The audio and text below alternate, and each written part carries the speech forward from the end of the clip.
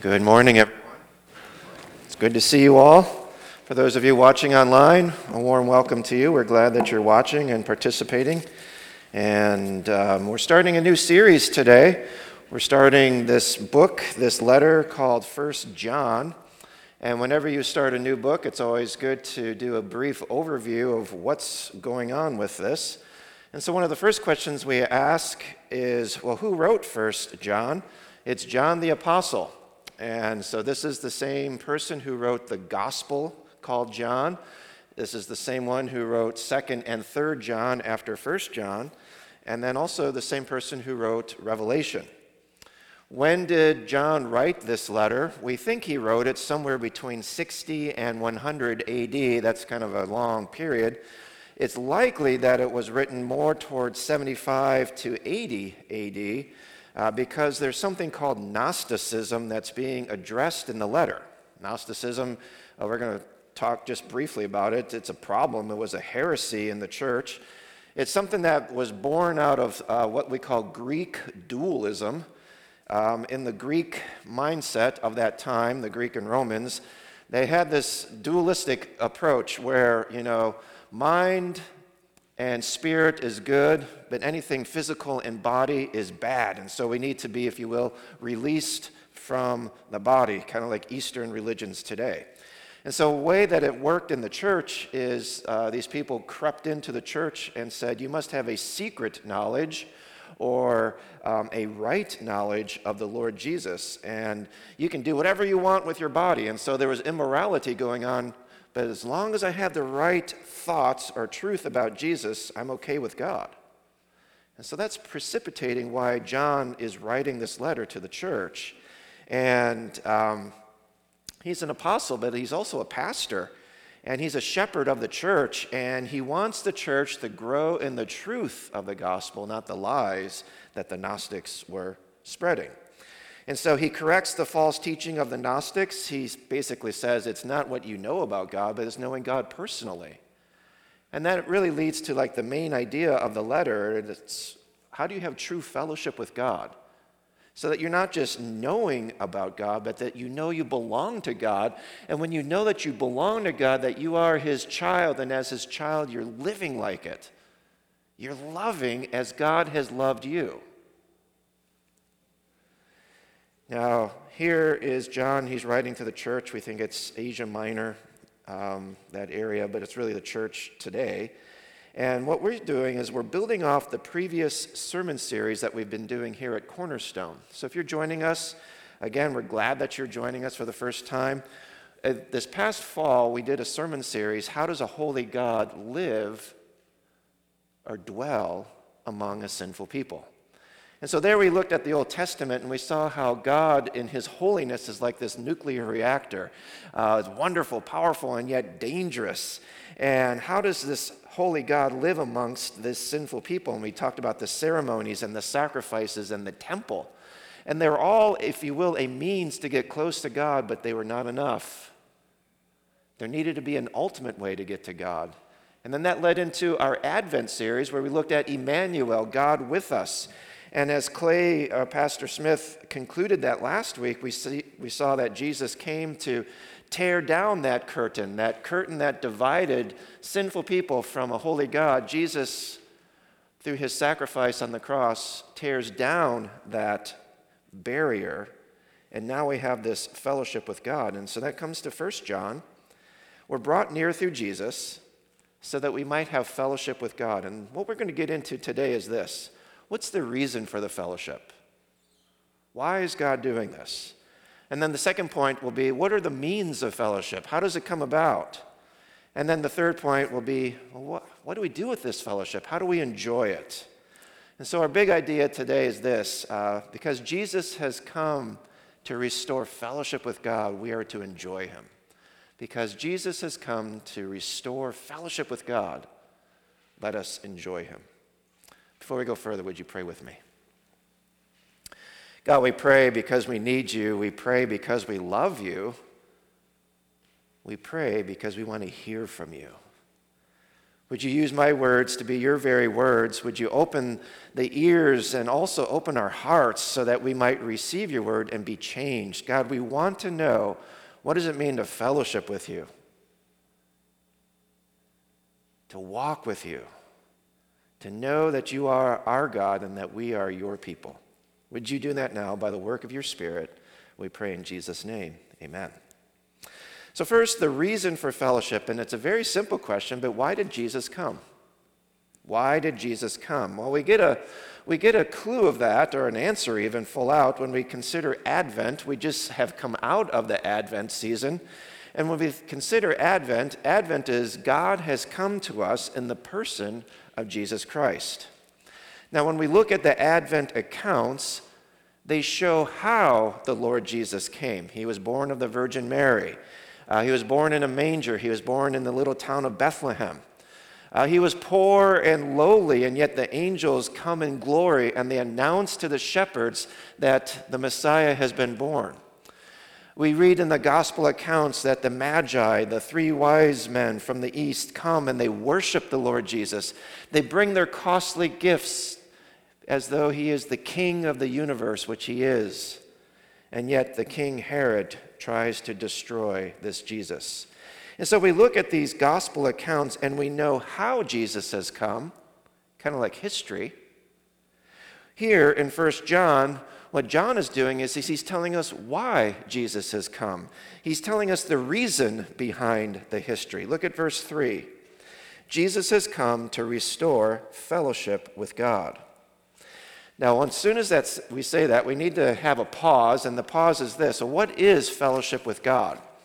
If you think about that, it's kind of an odd concept, and let me just illustrate. So we have, with every new sermon series, we have a new bulletin if you're watching online. And so we have this new bulletin cover, and we do a rather kind of non-scientific way of trying to figure out what the bulletin cover is. Basically, we take the sermon theme, which is fellowship with God, or the sermon series, and then we Google it. And then we see what other churches have done for pictures with it.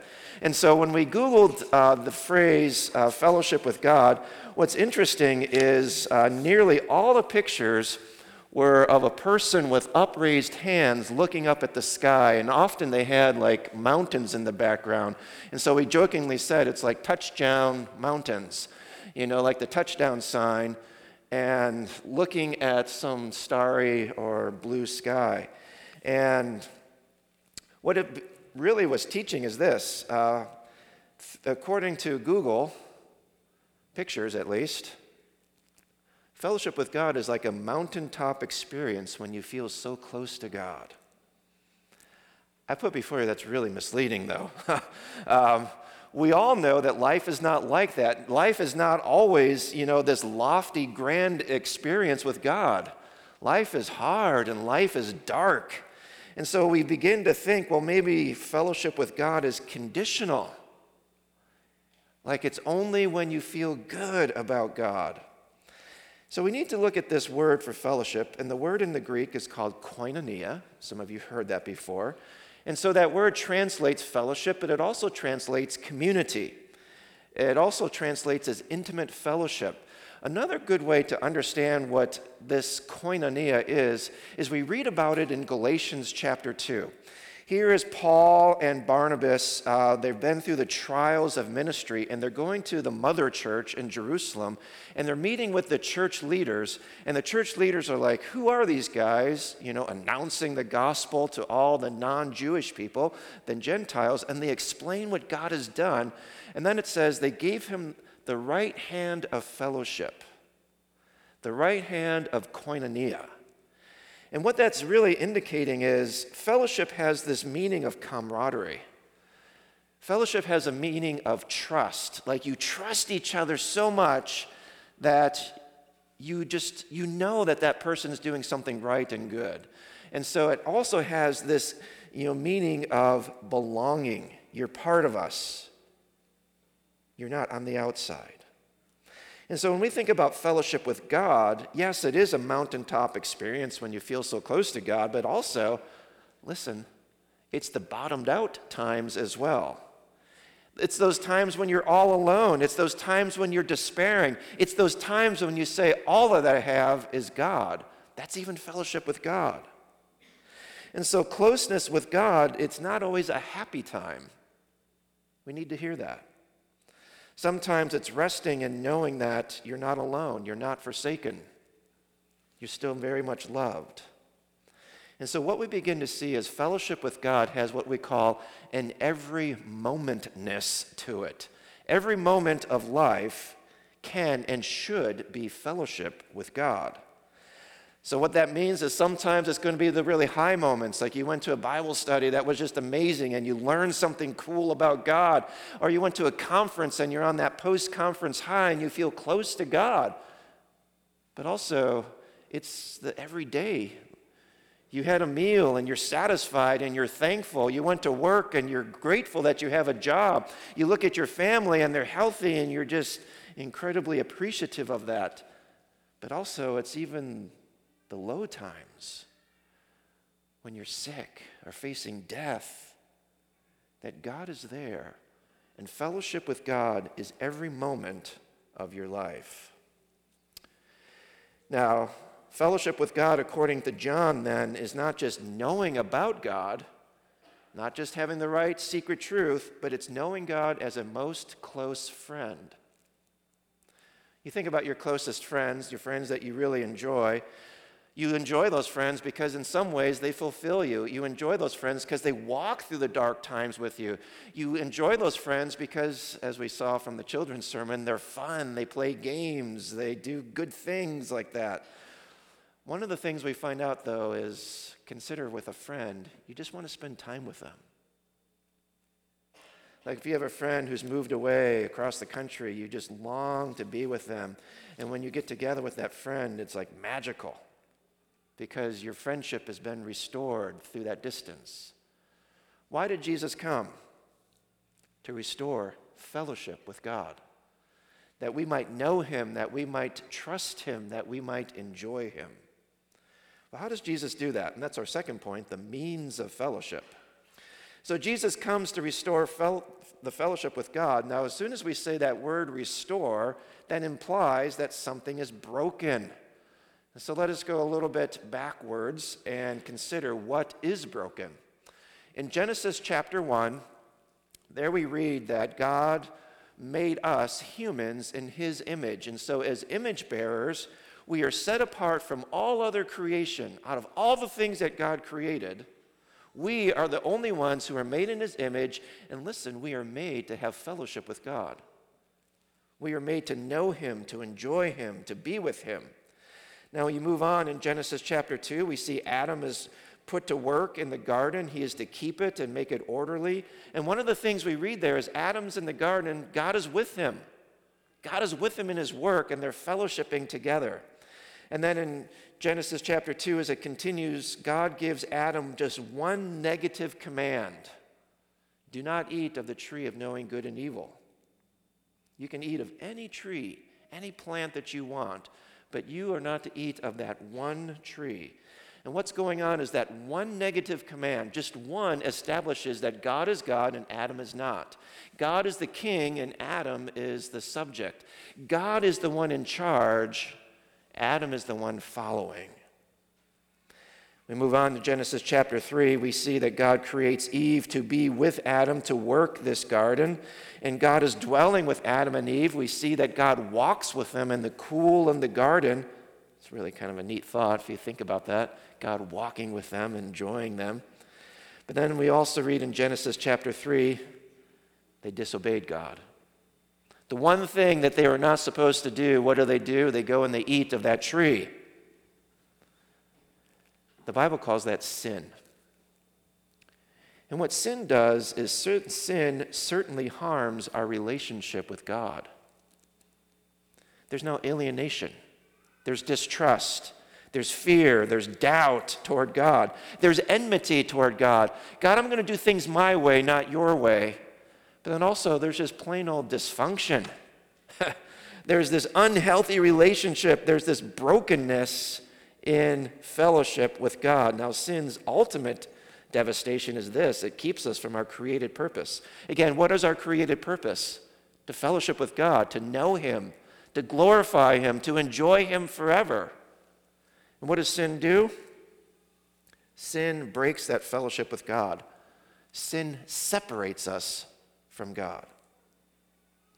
Now in Genesis chapter 3, there God gives a promise of hope, and He says there's going to be one born, the seed of the woman, who's going to crush the serpent, Satan. What God is saying is He's going to send a deliverer into this broken world, and He's going to deliver us from this broken world by undoing the evil, by, if you will, conquering Satan, conquering sin, undoing the curse by paying for it. And so what the promise is the broken world will be restored, and we will be brought back to fellowship with God. We will dwell again with God. We will walk with Him. We will enjoy God as our best friend and fulfill the design for which we were created. Now, that's a whole lot there, I get that. But let's come back to 1 John now. This is what 1 John is saying. John the apostle and pastor is announcing the deliverer who's going to restore fellowship with God. What was talked about in Genesis, John is talking about. He's saying, look, who is this deliverer? It is the Lord Jesus Christ. Look at verse 1. That which is from the beginning. Now that's actually, if you will, if you remember in his gospel, he says, in the beginning was the Word, and the Word was with God, and the Word was God. But then even then, John is referencing going back to Genesis 1. In the beginning, God created the heavens and the earth. And so here is John, and he's starting big, and he's saying, I'm talking about not a normal person. I'm talking about in the eternal person. I'm talking about God. Look at how he continues, verse 1.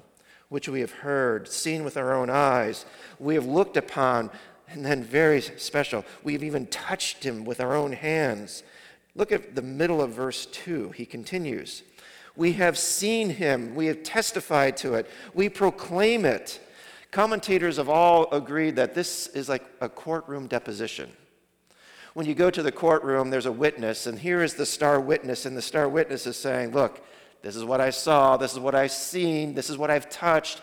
This is real. I saw for myself this person who is both God and man, and I'm now telling you about him.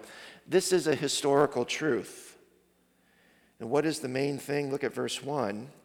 At the very end, it says, concerning the word of life. Now look at how verse 2 then continues, the life. And then further on in verse 2, he calls him the eternal life. And this modifier, the, is very important because it's not just saying, Jesus is life. He's saying he is the life. We need to hear what John is saying. John is saying, look, Jesus has come as God. Verse 1. He is that which is from the beginning.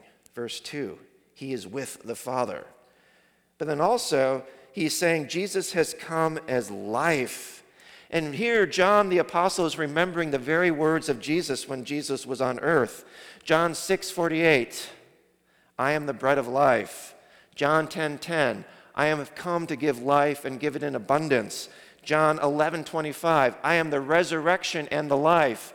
John 14:6, I am the way, the truth, and the life. Pastor Tim Keller says it this way. Other founders of religions, usually a prophet or a sage, they have this message: do these things and do them well, and that's what connects you to God. In other words, do this, and then you will, if you will, be saved. Jesus, though, is completely different. Jesus, out of all the religious leaders in the whole world, is the only one who says, I am the way, the truth, and the life. Here is Jesus, and he's not saying, look, I'm going to show you the way to the life. Jesus comes and he says, I am the life. We just had Christmas. Christmas is wonderful. One of the things that makes Christmas so special is this: God has come. God has come, and God has come to do what we cannot do. God has come to save us from our sin, but then also God has come to restore the broken relationship with God. God has come to bring us life. He's come to give us life, and we see how Jesus gives us life by giving up his own life for us. Later, as we move through the series in this letter, 1 John chapter 2, verse 2, it says that Jesus is the propitiation for our sin. That's kind of a very technical word. We don't go around using that every day, like, I propitiated some sin today. But what it is, it's this technical term meaning Jesus covers our sin. He legally pays for it. He is the one who says, there is no more payment that is due for my sin. It is completely paid in full. How does Jesus do that? By going to the cross and giving up his own life. And when he goes to the cross, he pays our debt. And so our guilt is gone and we are freed from the curse. And that gives us life. Because now the Father sees us differently when we are in Christ by faith. And so when we believe upon the Lord Jesus, it's not just a right knowledge, it's this trust in saying, Jesus, I trust that what you did on the cross is for me. And when that happens, the Father looks at us differently. The offense of our sin is removed, and the broken relationship is restored. So what are the means of fellowship? Jesus, through his death and through his resurrection, he restores our fellowship with God. And this is the best news. This is the gospel. Good news. So our third point then is this. Well, how is this fellowship lived out? So if we're churched, often we hear these things, but we're like, what do we do with it? So let's slow down a little bit and talk about how do we enjoy this fellowship with God. Look at verse 4. John writes, we write these things so that your joy may be complete. What he's saying is fellowship with God is meant to be enjoyed.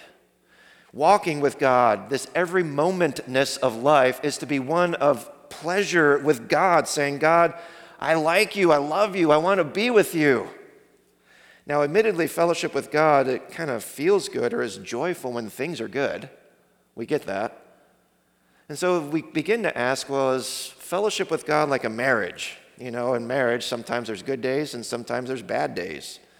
If you're married, there's an amen there, all right?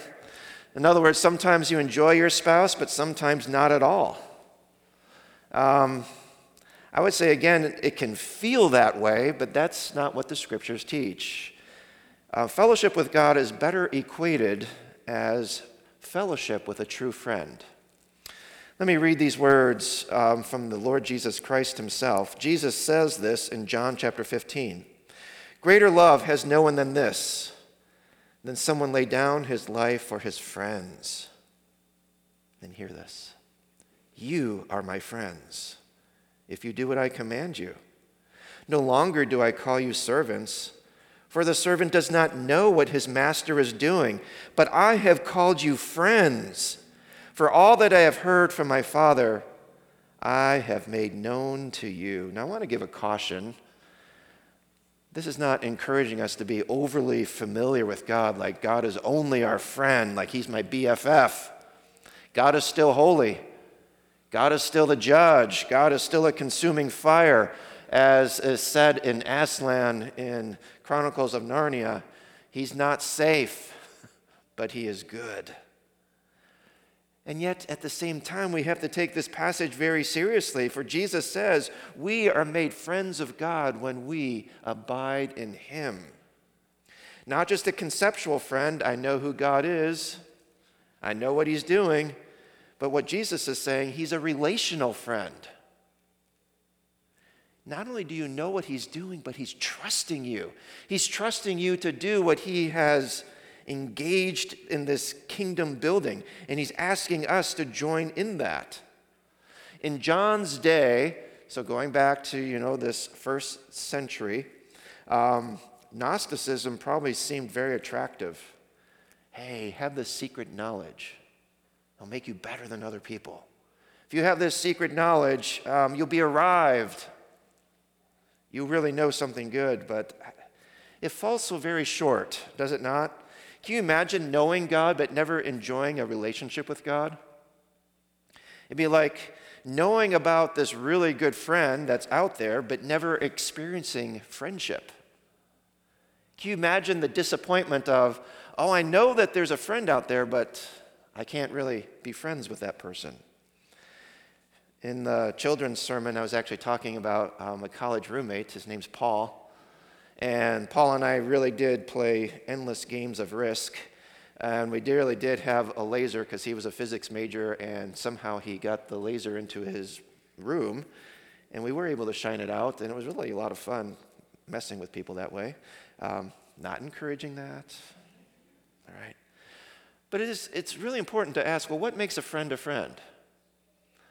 You could say, well, we played games together. We went to the same school. We enjoyed sports together. We had the same hobbies. We had the same likes and dislikes. But ultimately, what makes a really good friend is this: trust. Trust. That Paul, in this case, he's got my back. He stands with me, but he also falls with me. He's willing to lay down his life for me. This coming Thursday, my dear daughter Hannah, if you don't know who Hannah is, I have 5 kids, and number 2 is Hannah, and she's an adult with profound special needs. And so before she was born, we knew that she was going to have a lot of troubles because she suffered a massive head bleed in utero, in the womb. And Paul, my former roommate, he's a doctor. And when Hannah was going to be born, he flew up from Georgia. He took time off, and he spent literally a whole week with us. We're at Johns Hopkins in Baltimore, and it's this coming Thursday, so it's January 13th, and it's winter, and there's like a massive snowstorm and ice storm, and he's a southern boy, and he's like trying to drive around in the city. He ended up in a car accident, and I just want to put before you, he laid down his life in a really practical way. We needed someone to be there with us, and he was there with us. He just sat with us. He held us. He cried with us. He was just there. That's a friend. Now, can you imagine you saying, oh, I want to have that kind of friend, but I don't really know how to do that? Friends, that's what we often do with God. God is that ultimate friend who walks with us, sits with us, cries with us. He's in the low times and he's in the high times. And he carries us. And that's the fellowship with God that God is calling us to have. Now, someone might say, okay, I get it. I get where you're going. You're talking about having this fellowship with God. I want it, but I don't know how to do that. It seems so far away.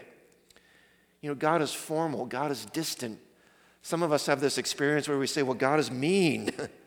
How do I grow in enjoying fellowship with God if this is my view? And I want to give you 2 things, practical. How do we grow our fellowship with God? One is we remember salvation and we remember the Trinity. So let's first talk about salvation. I find Christians often miss joy with our God because they forget how amazing is God's amazing grace. They forget how amazing it is. Many of us, including myself, we're self-righteous, and we say things like this: yes, I'm saved, but I'm really not that bad. Or I know I'm sinful, but at least I'm not as sinful as those people out there, okay? I want us to hear this quote from Dr. Martin Lloyd-Jones. He was a Welsh English pastor back in the 50s and 60s, if you will. And he wrote this really important book, Spiritual Depression, Its Causes and Cures. And he says this: you must be made miserable before you can know true Christian joy. Let me read that again. You must be made miserable before you can know true Christian joy. Indeed, the real trouble with the miserable Christian is that he has never been truly made miserable because of his conviction of sin. What he's saying is this: we lack joy because we see sin in other people but not our own selves. And when we see the sin in other people, then we are those who are complainers, we're fault finders, we're gossips. He goes on and he explains, we lack joy because we fail to see that Jesus makes you his friend when you are the exact opposite. You are an enemy of God. While we were yet sinners, the Bible says, is when God came and rescued us. And so what does the gospel teach? The gospel says, I was dead, but now I'm alive. The gospel says, I am an enemy, but now I'm a friend.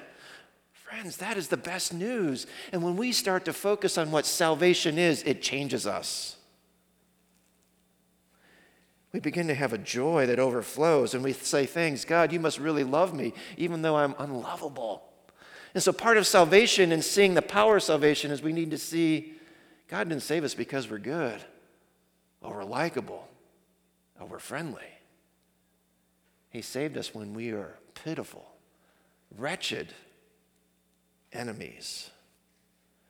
The joy is God had loved me so much to take my sin and restore fellowship. Now, another practical way to grow in understanding our fellowship with God is also then the Trinity. What is the Trinity? That's a hard question, isn't it? God, forever three persons, and yet one God, always enjoying himself for all eternity. I love that picture. God is never tired with himself. He's never irritated with himself. He doesn't have to go hide in the basement or go outside and chop some wood because he can't stand himself. He's always loving himself. And friends, this is what Christianity is. He invites us into that love. He invites us to enjoy the love that he has amongst himself. And he says, I want to share that love with you. That's why I've created. So that you might know this love, that you might glorify me, but also enjoy me. This is kind of honest time. It's been holidays. So when you do visits during the holidays, there's people you really like to visit, and then there's people you don't. I'm just calling it out, okay? Let's start with the negative. Why don't you like visiting some people? Because they're fighting, they're angry, it's just kind of a toxic environment. You go into that house and you know, okay, I'm going to count down the hours that I need to be there, kind of pay my family time, but I can't wait to get out because it's bringing me down. It's bringing me down, okay? We're just talking honestly here, okay? All right? But then on the positive side, sometimes there's people you visit, whether it's friends or family, and the environment is so loving. You look at the family, and there's just such an incredible bond. When you are in that environment, what do you find? You don't want to leave. You want to stay there. You want it to rub off on you. You want to drink of it more and more and more. That's the Trinity. God is saying, come, enjoy this fellowship that I have with myself, and I share this with you. Now, how do we do that?